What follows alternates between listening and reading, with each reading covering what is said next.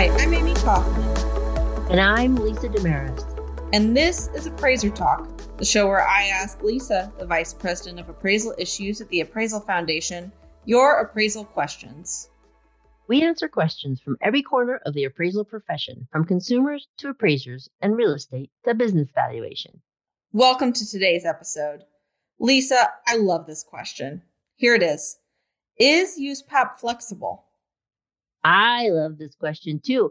I think people sometimes think of USPAP and the standards as being this very strict set of rules that control exactly what an appraiser can and cannot do in every situation they encounter.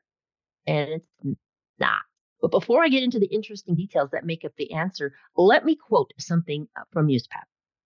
Appraisers have broad flexibility and significant responsibility in determining the appropriate scope of work for an appraisal or appraisal review assignment.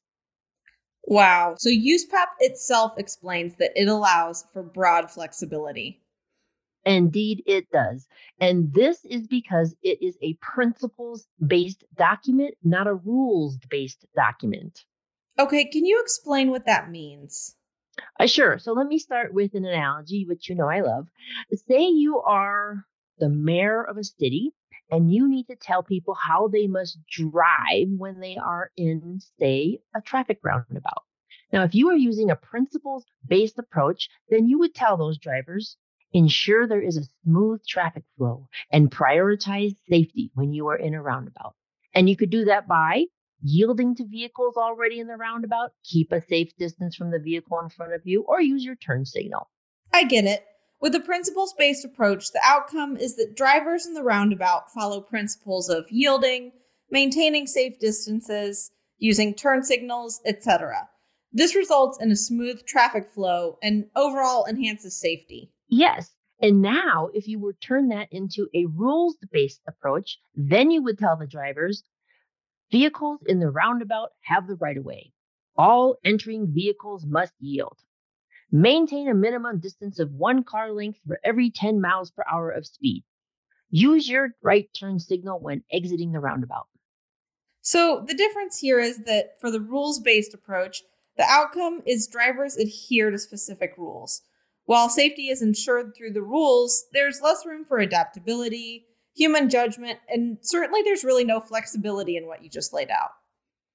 Yeah, exactly. And so then we can carry that analogy over to USPAP and into the appraisal process.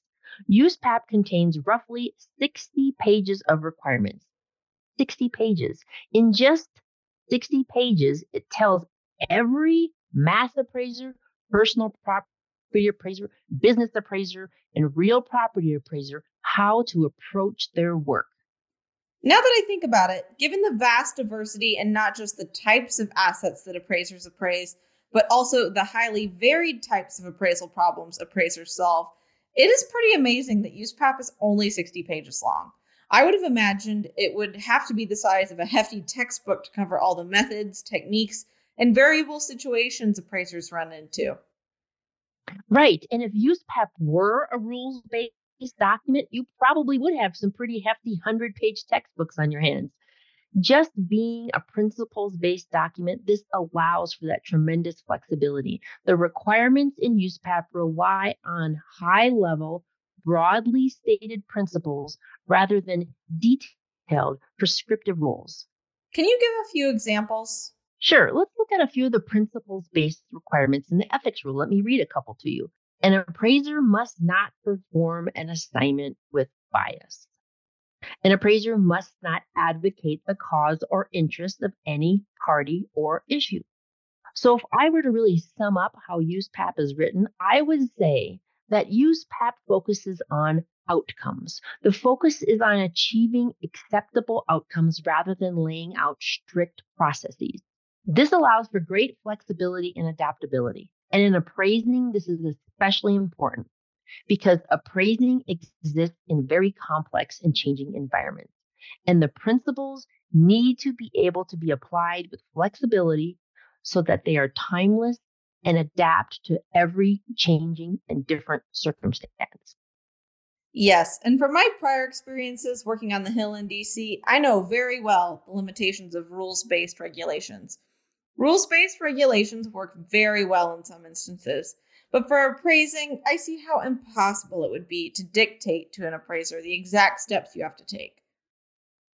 Yes, because markets are ever changing and laws and regulations are ever changing and data is ever changing, it would indeed be near impossible to write one set of rules for how an appraiser would handle all of the many thousands of different, ever changing variables that they face every day in their practice. USPAP, by being flexible, reflects the reality of the many different type of assignments that appraisers can do. And is a resource that shows just how flexible USPAP is. I would like to direct listeners to a resource we have on our website. We have a pamphlet called Yes, I Can Perform That Assignment, and it features a great chart showing different scenarios an appraiser might encounter and where in USPAP they can look to learn more about the flexibility they have to perform that assignment. I agree. It really is a helpful chart. I encourage all of our listeners to check it out. You can go to the resources and click on current appraisers to see the full chart. Thank you so much for joining us today. We hope you'll tune in each week to Appraiser Talk. You can send in your questions to me at Amy, A-M-Y, at appraisalfoundation.org, and you might just hear us answer it in a future episode. And don't forget to hit that subscribe button so you don't miss an episode. Appraiser Talk is available on Spotify, Apple Podcasts, or wherever you get your podcasts.